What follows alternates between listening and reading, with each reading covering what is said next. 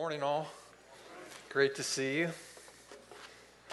Today is the global day of prayer for the persecuted church. So Christians like us all around the world are offering prayers to God for our brothers and sisters in various parts of the world that suffer for their faith. And there are places in the world, some very prominent in our news reports every day: Syria, northern Iraq, such places, Saudi Arabia, Pakistan, North Korea. We know that brothers and sisters in Christ are suffering and great persecution for their faith. And so today we want to pause and think about them and pray for them and ask for God's grace and peace.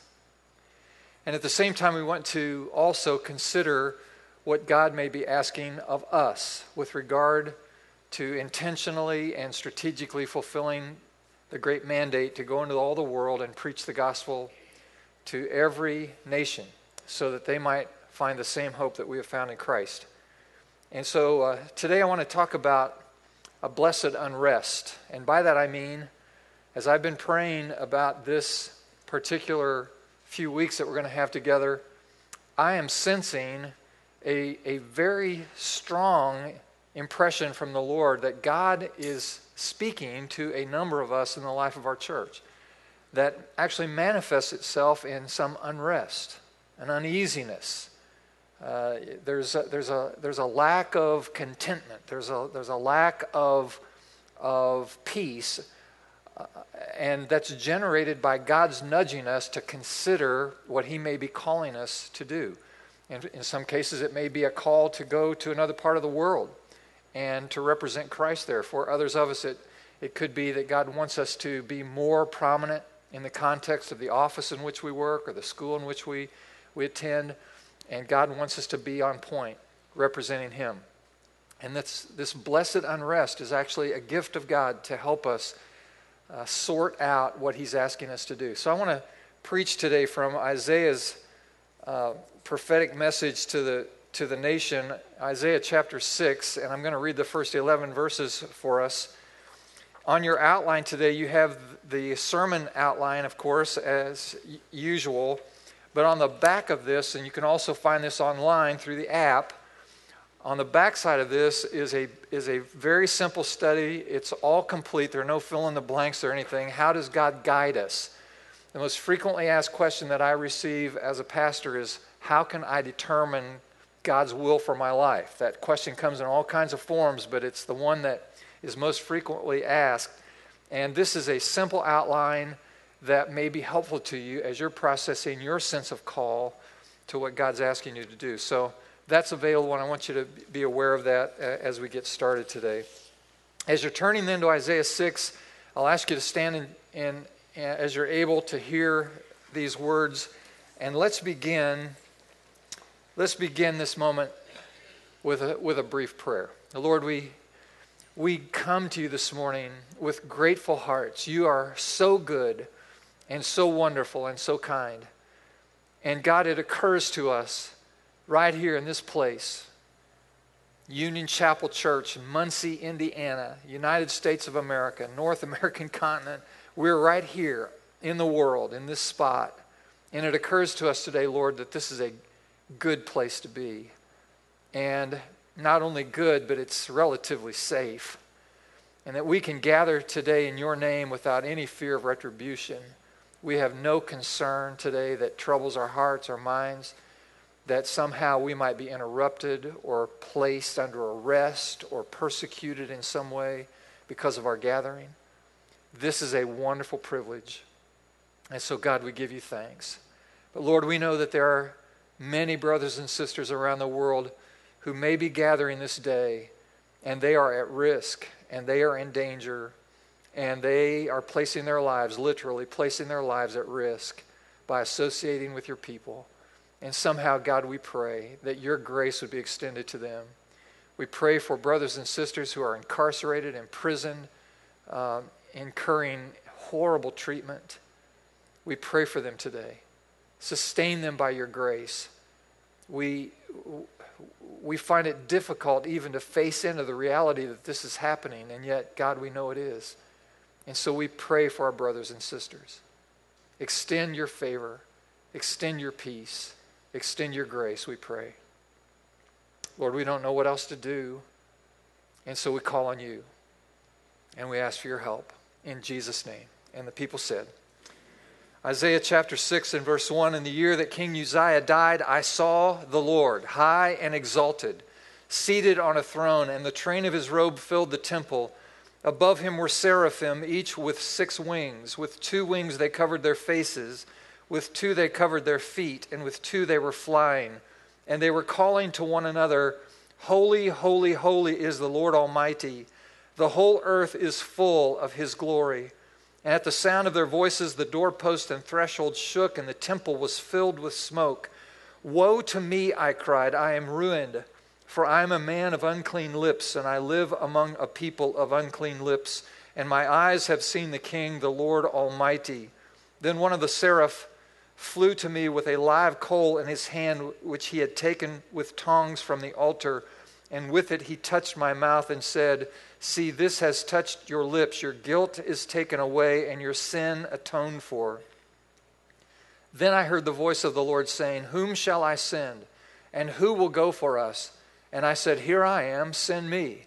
And he said, Go and tell this people, be ever hearing but never understanding, be ever seeing but never perceiving. Make the heart of this people calloused, make their ears dull and close their eyes. Otherwise they might see with their eyes, hear with their ears, understand with their hearts, and turn and be healed. And then I said, For how long, O Lord? How long? May God instruct us today through this important story. You may be seated. I heard of a Christian songwriter, author, who theorized that there is a song in every room. There's a song in every room, and if you can get there first or get in that room and get quiet enough and in tune enough that you could actually hear the song. And if you could hear it, then you could literally just dictate it, write it down, and you would have it.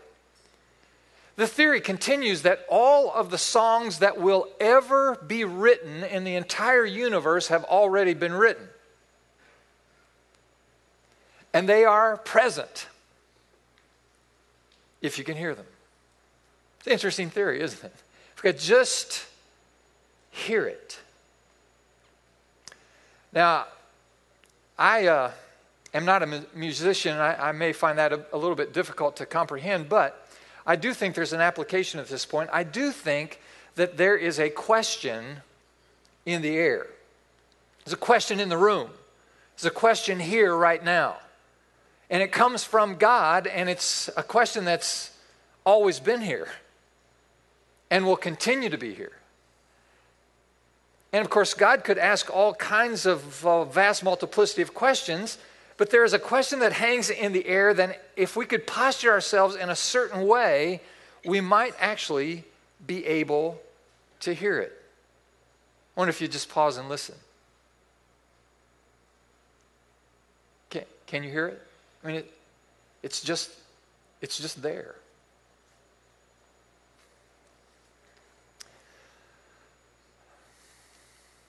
Isaiah was a young priest, not yet a prophet, as we find the report here in Isaiah chapter 6. And he has found himself now in the temple of Jerusalem. The massiveness of the building lent to its sense of awe. The emptiness of the building lent to its sense of loneliness. He stood in the corner of the greatest building, not only in Israel, but of all the Middle East of that day.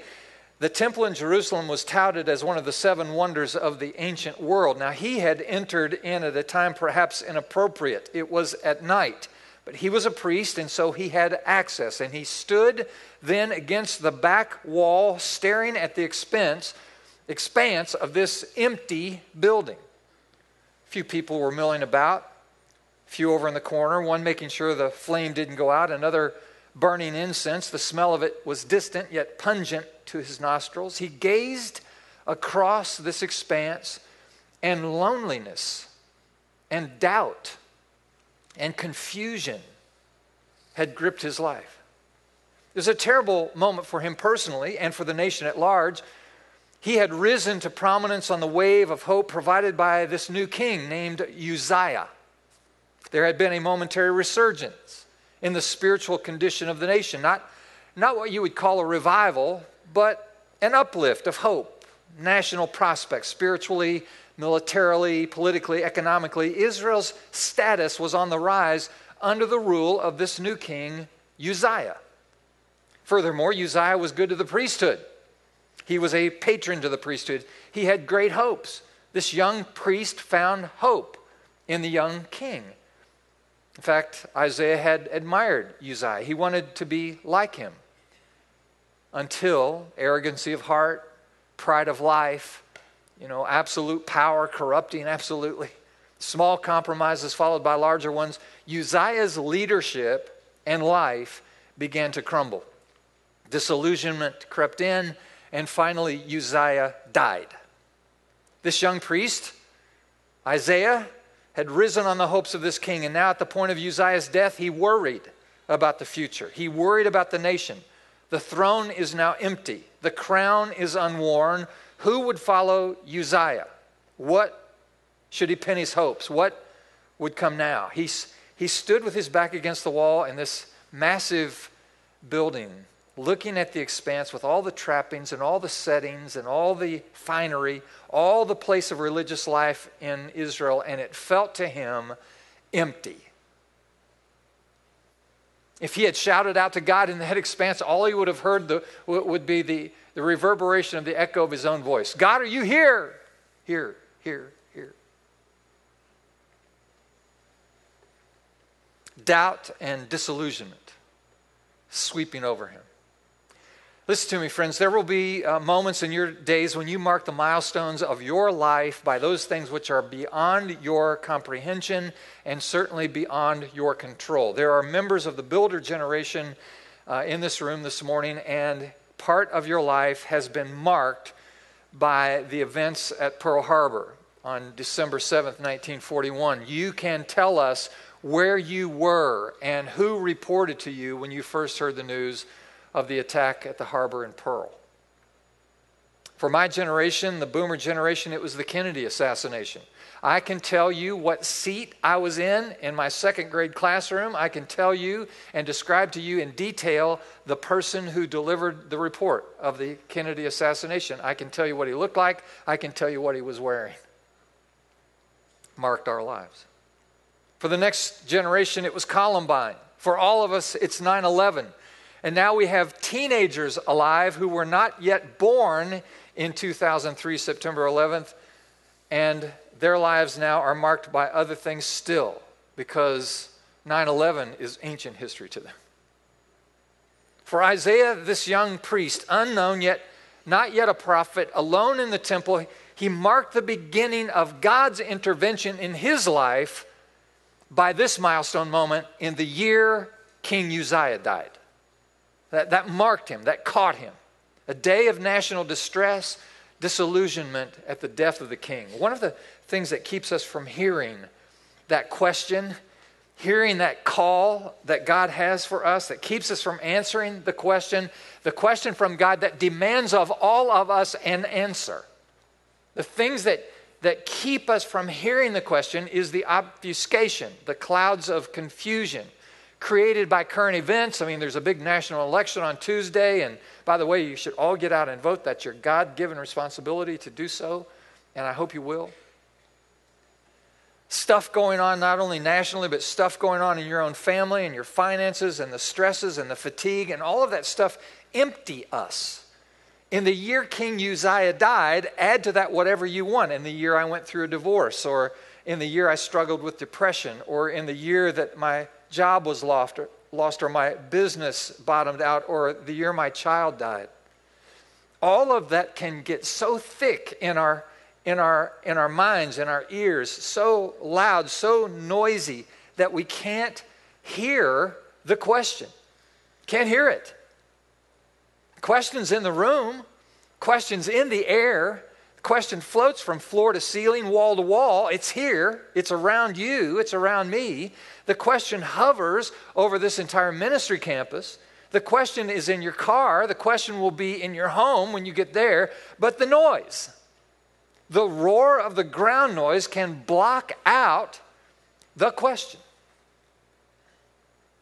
For Isaiah, what was blocking his vision and stopping his ears was the death of Uzziah. But then Isaiah reports, right after he says, in the year King Uzziah died, he said, I saw the Lord. And some of your translations, King James among them, say, I saw also the Lord. So in addition to all of the obfuscation and the confusion and the disillusionment that's happening in my world and in my life personally, in spite of all that, I also got a glimpse of God. It's an important understanding. Yeah, there are geopolitical issues. There are personal issues. Okay, yes, there's war and there's pestilence and there's famine. I'm not blind, and denial is not faith. I have some real issues. I can see reality. It may be that worship is difficult for some of you today because your loved one is dying of cancer. Okay, denial is not faith. But Isaiah said, I saw also the Lord. You may have circumstances that are very disillusioning right now. Family issues, personal issues, financial issues, career issues that are very disruptive. Isaiah hears that, and you should see reality for what it is, and at the same time, it's possible to get a glimpse of who God is. See, every great moment of hearing an important question from God, sensing the call of God on our lives, begins with seeing a fresh revelation of who God is over and above the trials and tribulations of life.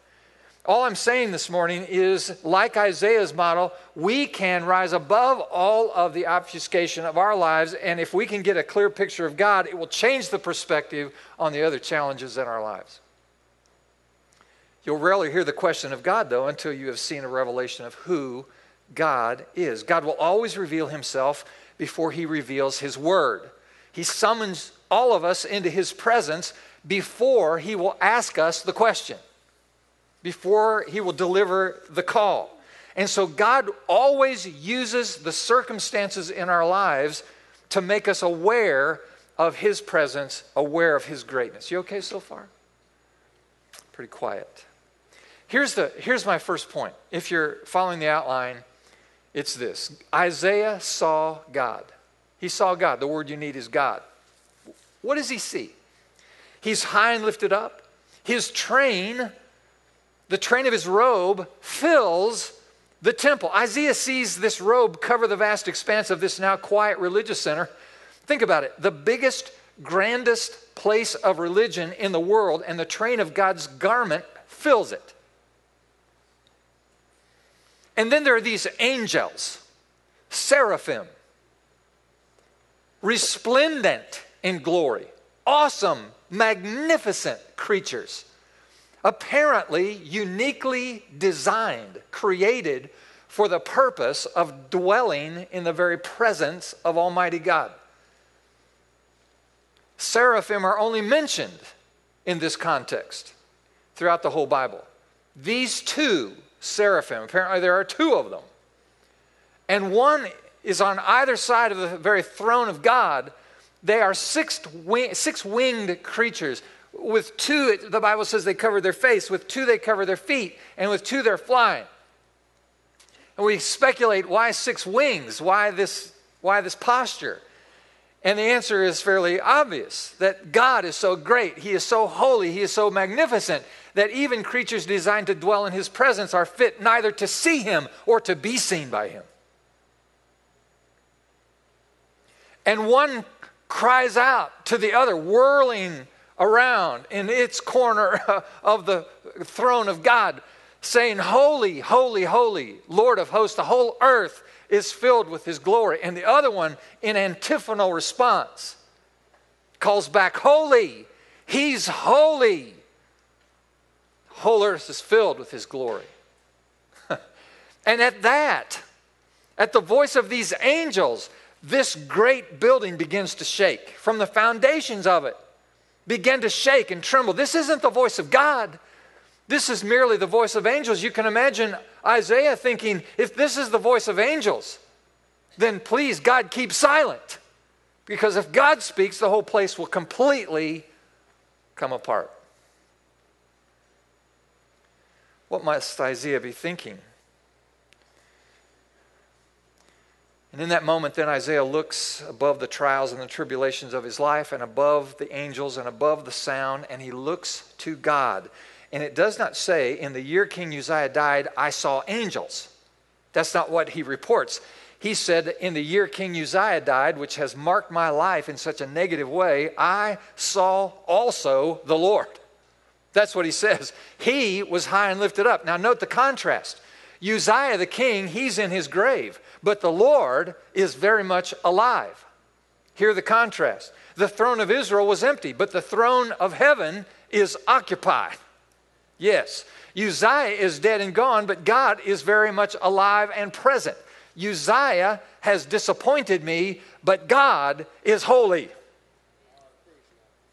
In the year King Uzziah died, Isaiah lifted his gaze above the plane of this world and the angelic strata, and he saw the Lord high and lifted up. The train of his robe fills the temple, and he was the focus of the most profound adoration that Isaiah has ever heard. Now listen, if you want to hear the question, if you want to hear the call of God in your own life, then first ask for a vision of ultimate reality. And friends, ultimate reality today is the transcendent, resplendent glory of God. A God who will never disillusion you. And when God then asks a question or offers his call, it's not just another question, it is the question. That question was in the room, but Isaiah couldn't hear it because before he opened his ears, God first had to open his eyes. It's an interesting progression, isn't it? The question was there the whole time, but he couldn't hear it because he couldn't see it. And then he sees. And we become more and more aware of who God is. We will become more and more aware of who we are. Isaiah gets not only a glimpse, a picture of God himself, but second of all, this is on your notes now, Isaiah saw himself. He saw himself. God will reveal his character. He will give us a glimpse of himself in order to help us see our relative need. Verse 5, Isaiah says, woe is me, I am ruined, I am undone. The Hebrew there means all my joints have let go. My shoulders have fallen out. My elbow has let go. My hips won't work. In other words, he's saying, I'm melting. I'm paralyzed. I can't function. In American English, the vernacular would be, I'm falling to pieces. I'm coming undone. I'm coming unglued. I'm having a nervous breakdown. I'm a man of unclean lips, he said, and I dwell among a people of unclean lips. Now, this is a symbol of the sin of his culture. Not just his speech, but of life in total. And friends, could I just say to us, to state the obvious, to just say out loud what everybody knows. We live in a nation where our words are polluted. Our lips are covered in evil. Our eyes are corrupt. Our minds are corrupt. Our spirits are corrupt. I'm corrupt. No one in this room lives above the corruption of our culture. We are all impacted by it in one way or another, to one degree or another. And Isaiah in this context does not excuse himself. He sees himself as part of a culture, a generational corruption. And I'm not all that different from the things I see. I'm not all that different than the things that I notice in the people who aren't living for God. There's a whole nation of us found guilty in the day in which we live. Isaiah presents himself before God then in broken-hearted confession. This is a good instinct. This is the right impulse when he becomes aware of who God is. And friends, we have to get a clear picture of who God is. Can I just recite that again? This isn't a God as we imagine him to be. This is God as he is. This isn't a little country club God that when sin arises, when something a little off color and off point comes up, this isn't a God who, smiles and winks and nods. This isn't a little bitty God that sits in a great big chair somewhere, so you only really access him when you need something. In the meantime, he just loves everybody and tolerates everybody and goes along with whatever lifestyle people choose. Listen, that may be a God that we have conceived in our own minds, but this is not God as he is. These seraphim, if we could get a glimpse of these angelic creatures calling out day and night and day, 24/7, for all eternity, holy. And they can't even bear to look at him. If we could get a clear picture of who God is, we'd get a better comprehension of who we are. And we, like Isaiah, might say, oh boy, whoa, uh-oh, we're in trouble. This is serious trouble. Serious trouble. So Isaiah does not excuse himself. If you want to hear the question of God, the one that hovers in the air over your head, then you have to get a fresh revelation of who God is and a fresh revelation of who you are in his presence. So before our ears can come open, first our eyes have to be opened and our mouths have to be cleansed. Verse 6 is an interesting verse. I've rehearsed it with you in the past from time to time. And here we find that the seraphim takes a coal from the altar. You remember this now, we just read it. And touches it to Isaiah's lips with his hands. Now, in verse 6, it says that the seraph takes the coal from the altar of God with tongs. But when he delivers the coal to the lips of Isaiah, he has it in its hands. It's an interesting mechanical transition. And we are left to speculate about what it might mean. I mean, why not remove it with his hands? If he's going to deliver it in his hands to Isaiah's lips, why not remove it from the altar with his hands? And it could be, I speculate with you, that the altar of God is so holy that not even the angel dare touch it. Understand, this is the live coal of God's, Almighty God's sanctifying fire. It's hot. It's powerful. It's not safe. It has potential to burn you to the ground. It's the fire of God. And so the angel dare not touch it with his hands. And so why not touch his lips with it still in the tongs if it's so nuclear, so hot? And the reason we speculate for that is that our humanity is so fragile that the mechanical touch of cold steel will destroy me. We require an intimate touch, a more personal grace, and God provides it. I think the angel understands the character and nature of God's holiness and the character and nature of my fragile humanity. And understanding both of these things, the angel removes the coal with tongs but delivers it to us with his hand. And what might we believe and learn about the nature and character of God in that transition? We learn that we serve a wonderful God who understands our frailty and understands our weakness and understands us at the point of our need in the contrast of his perfect holiness. And he is willing to deliver to us the grace that we need at the point of our need by means of a way which touches us personally and intimately. And I say, what a wonderful God. What a magnificent God we serve, who is willing to touch us in such a way. Now get the picture. Isaiah is pinned to the back wall of the temple. He's seen the train of his robe, this magnificent angels announcing God's holiness, the glory of God filling the whole house, and a burning coal from an altar so holy that an angel dare not touch it is flying in the air closer and closer toward his mouth. Here he comes. Try to put yourself in that boy's sandals. You're pinned against the wall, and here comes a seraphim with a coal from the sanctifying fire of God's altar. Can you imagine the fear now generated in anticipation of the moment of actual touch? The miracle is that Isaiah doesn't just run out of the temple. Just doesn't bolt and run. Instead, he is now so surrendered to the vision of God and the vision of himself that he is willing. And so what we believe is happening internally within Isaiah is the same thing that I would challenge us to consider, which is he is saying, God, I don't care if this kills me, I need your touch.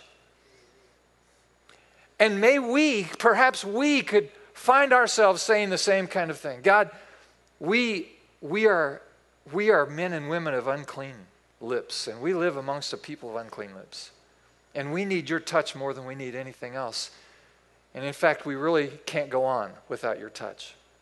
So whatever this means, whatever it takes, whatever the consequence, whatever the endurance I must experience, I need your touch more than I need anything else.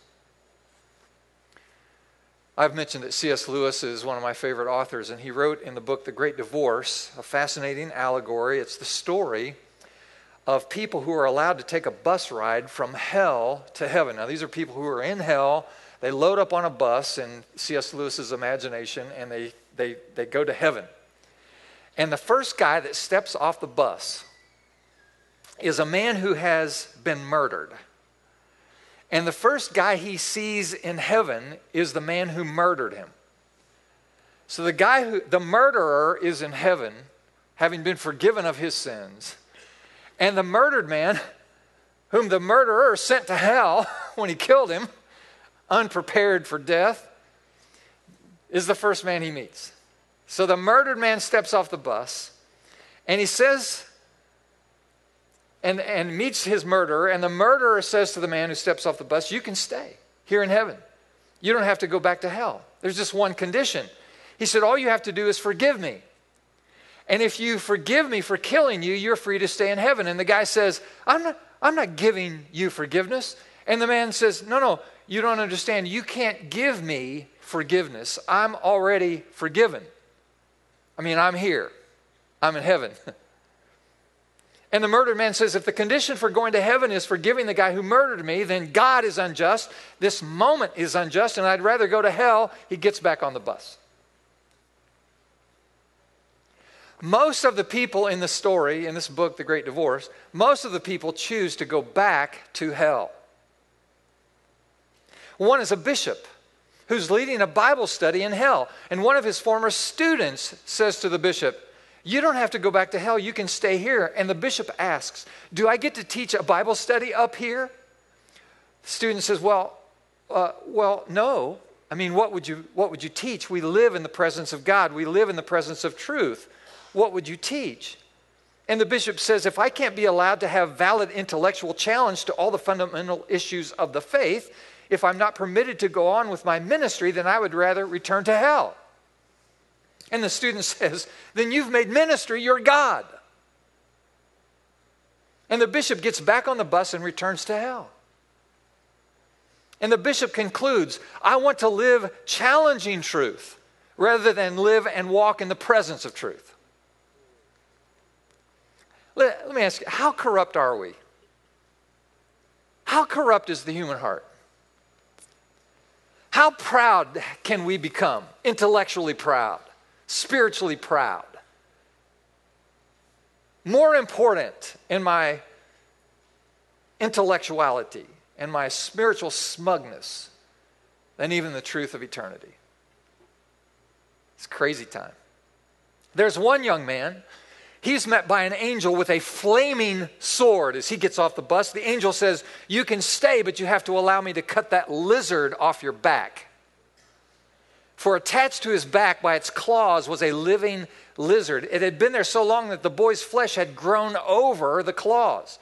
It was no longer possible to tell where the boy ended and the beast began. The boy asks, will it hurt? And the angel replies, it will hurt worse than anything you've ever experienced in your whole life. It will be a moment of blinding, searing, unimaginable pain, but it won't kill you. And when it's over, you'll be allowed to stay. And the boy trembles in the agony of being separated from that horrible, ugly thing that has become so much a part of his life, that has been there so long that it is now part of his life, ingrown in his flesh. And he trembles at the thought of what the agony of sanctified separation will feel like. And I wonder if that is similar to what Isaiah must have felt as the coal came closer and closer to him, I mean, how horrible is this going to burn me?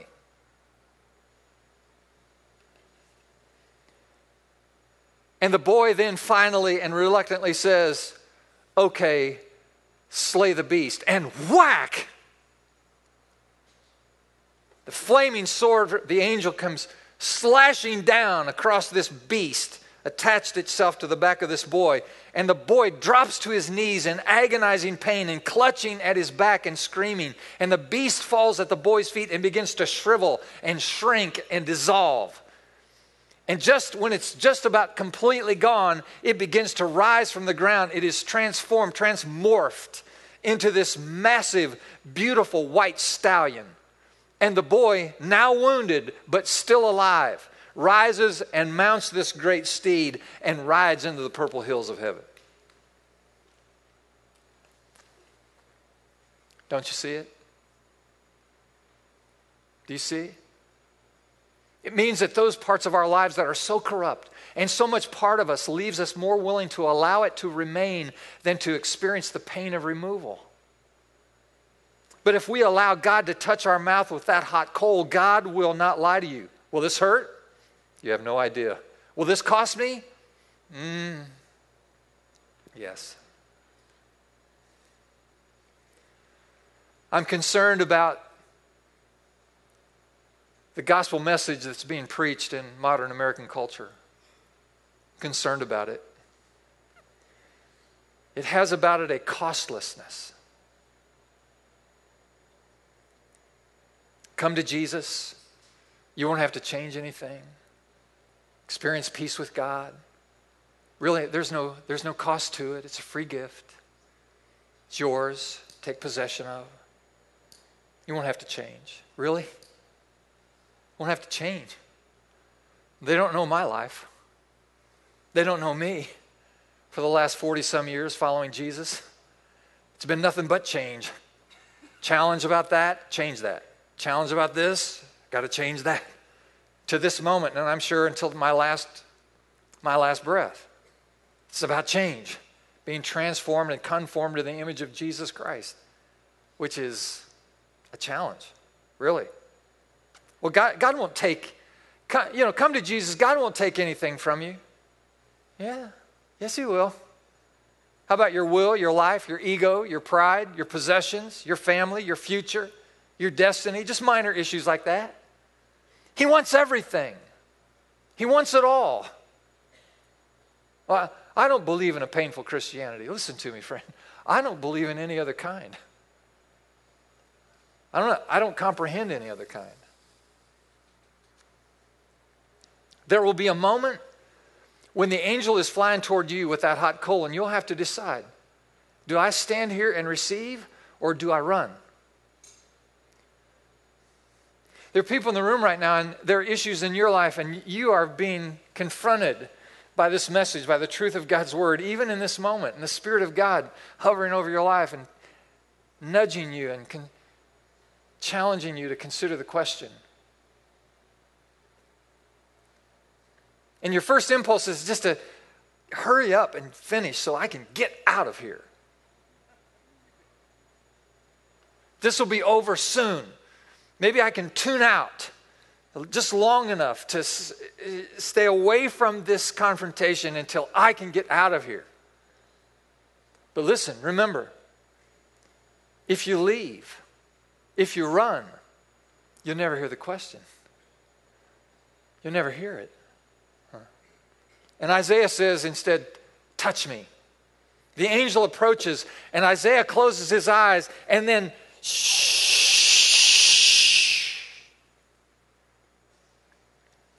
It's not burned his mouth or his skin, but it has burned away only that which was unclean in his life. Verse 7, the angel says, see, this has touched your lips. Your guilt is taken away. Your sin atoned for. Your iniquity is gone. Now that's a good moment. And then, After Isaiah has seen God, and Isaiah has seen himself, and his life has been cleansed at the point of his need. Now, thirdly, Isaiah sees the world around him. And that's the word you need. It's world. Isaiah sees the world. God gives us hope. God gives us forgiveness and cleansing. And he gives us purity. And he gives us this hope in order to make us realize we are useful to him. Suddenly Isaiah's eyes are open. His mouth is cleansed. The angel now silent. Isaiah's spiritual ears are now open. And from over his head, the question that has been asked every moment of his life. But now for the first time, he's able to actually hear the question. And it's just above him. And he hears it like a shout. Whom shall I send? And who will go for us? The question was in the room the whole time. It's in this room right now. Can you hear it? If not, pray for a vision of God and of yourself in the light of his holiness. It will open your spiritual ears, and suddenly the scene shifts. The point of view is no longer Isaiah's. It's no longer the angels. Now it's the image and voice of God. God now as if in his office, pacing and wondering and asking, I need somebody. I need a messenger. I need a sanctified servant. I need a willing heart. Who might I send? Who could I ask? Does anyone even hear the question, whom shall I send? And who will go for us? And the question continues to pour out of the inner sanctum of heaven. It's been in the room all along, and now Isaiah can hear it. I wonder, can you hear it? Can you hear it? Maybe the Christian musician author is right. Maybe all the melodies to be written have already been written. They're floating in the air waiting for the one who can hear it. Maybe all the questions that will ever be asked have already been asked.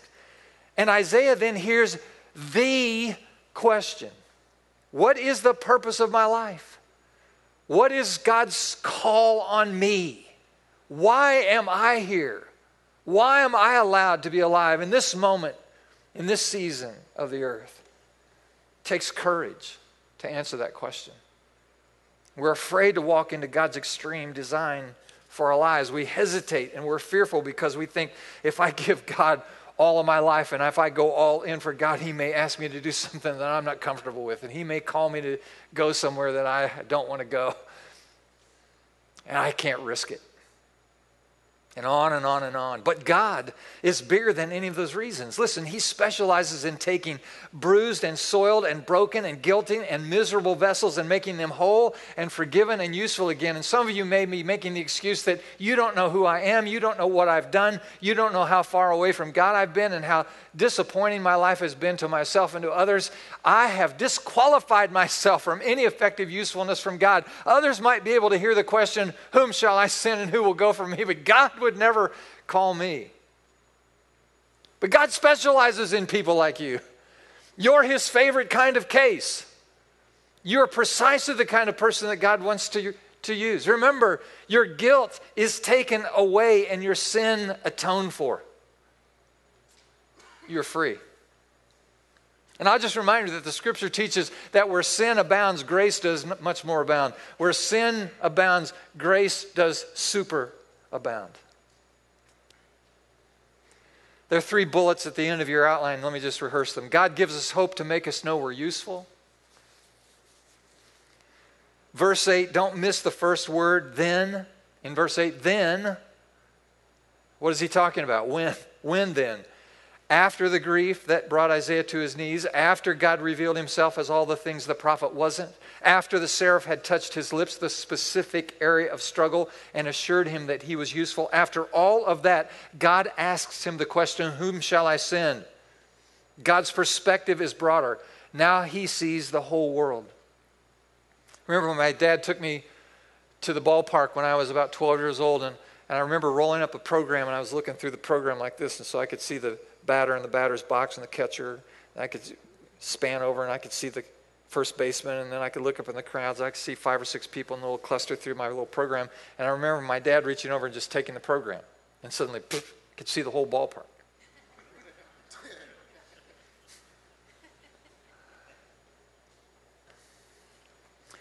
Every one of us sees the world that way until God steps in and pulls the rolled-up program away. God will step in and push the limitation away, exposing us to a world that we have never known and never considered important before. And that leads me to the second bullet, which is God expands our vision to make us evaluate our availability. Am I really available to touch the world for Jesus' sake?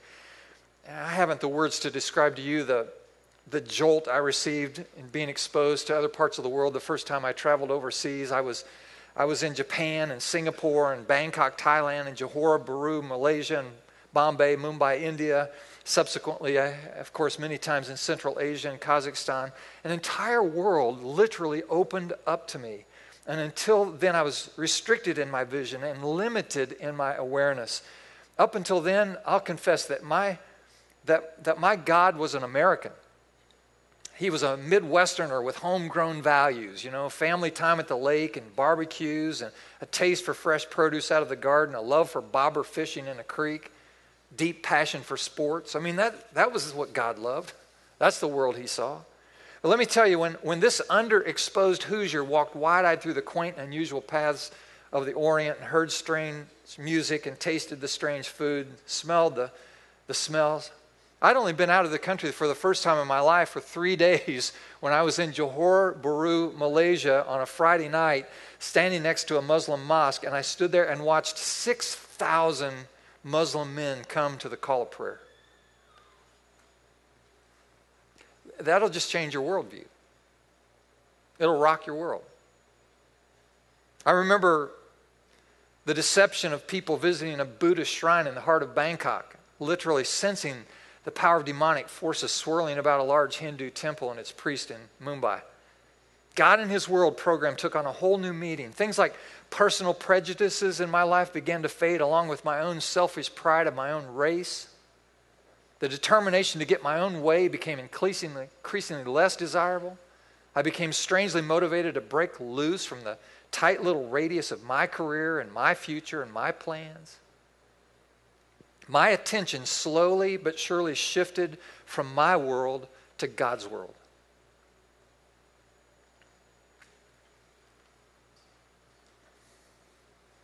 Last bullet. God tells us the truth to make us focus on reality. Verses 9 to 11. Now that's straight talk in those verses. None of this, if you go and serve me, I'll bring untold millions into the kingdom. You'll become really popular. People will like you. None of that. None of that. No encouraging promises. You'll really feel good. Instead, he told his man that the challenge would be gigantic. The response to his efforts would be less than exciting, and in the final analysis, there wouldn't be a lot to write home about. That explains why Isaiah answers in the first half of verse 11. He says, well, for how long, Lord, do I have to do this? For how long? Really? Last point, I'll put it on the screen for you. The greatest confirmation that one needs is not the tangible results of one's labors, but the inner assurance that he or she is in the center of God's will. That's what you need to know. No matter what God calls you to put your hands to, no matter how you answer the question, whom shall I send and who will go for us? However you answer that question in your life, what ultimately matters is that you know that you're following God and serving Him and honoring Him. And if you know that, then you can continue to do it, and God will strengthen you and grace you for the task. So what about all this today? Is God saying anything specific about His world program to you and to me? All of us have to answer that question. Because what God is saying, look, I need a construction guy who will tell his coworkers about Jesus. I need that guy. I need a waitress who will smile and remind a disheartened customer, hey, has anyone told you that God loves you and God is on your side? He needs a person in the business culture to reflect His values, His virtues, His character. He asks, who can I send to the public school who will reflect Christ? Who can I send as a pastor or a missionary or a physician? Who can I trust? Who can I trust in a modest place like Muncie, Indiana, to fund a mission budget in a modest church like Union Chapel? Who can I trust with that? God says, I need a surgeon who will look a patient in the eye and say, you know, you're inoperable. What you have is terminal. you're going to die. May I pray for you? Because you can find another surgeon, but you can't find another Savior. That's what God needs. So Isaiah steps out into the wide expanse of the temple and he says, Lord, I'm not much. I'm a young priest who's lost his hero. I have many questions. I have many faults. But if you can use someone a bit damaged and confused, here I am. Send me. And verse 9, God says to him, all right then, you go and you tell. Go and tell. That's what we do. We go and tell the people. And so, can you hear the question today? Can you hear it? It's in the room. May God give you grace to hear it. Ears to hear what he's calling you to do. Would you stand with me? Let's pray. Lord, I thank you today, as painful as it is sometimes, that you will use the circumstances, the seasons of our lives that are most challenging to make us aware of your presence, of your greatness, of your holiness. And that as you reveal yourself to us, you will help us realize our own need. So give us hope. Give us hope today, even those of us who have fallen the furthest away from your best plan. In spite of those bad decisions and poor choices and the depth of our sin, Lord, I thank you that you give us hope because your grace is sufficient. Where sin does abound, grace does much more abound. And remind us then in that hope that you will make us useful in your hands. And Lord, ultimately today, expand our vision. Help us to see the world around us. Help us to see our neighbors. Help us to see our coworkers. Help us to see our classmates. Help us to see our employees, our employers. Help us, God, to see the world around us as you see it, so that we might evaluate whether or not we are available to go and tell. Use us, we pray. Help us to hear the question. We ask in Jesus' name. And everyone said, amen.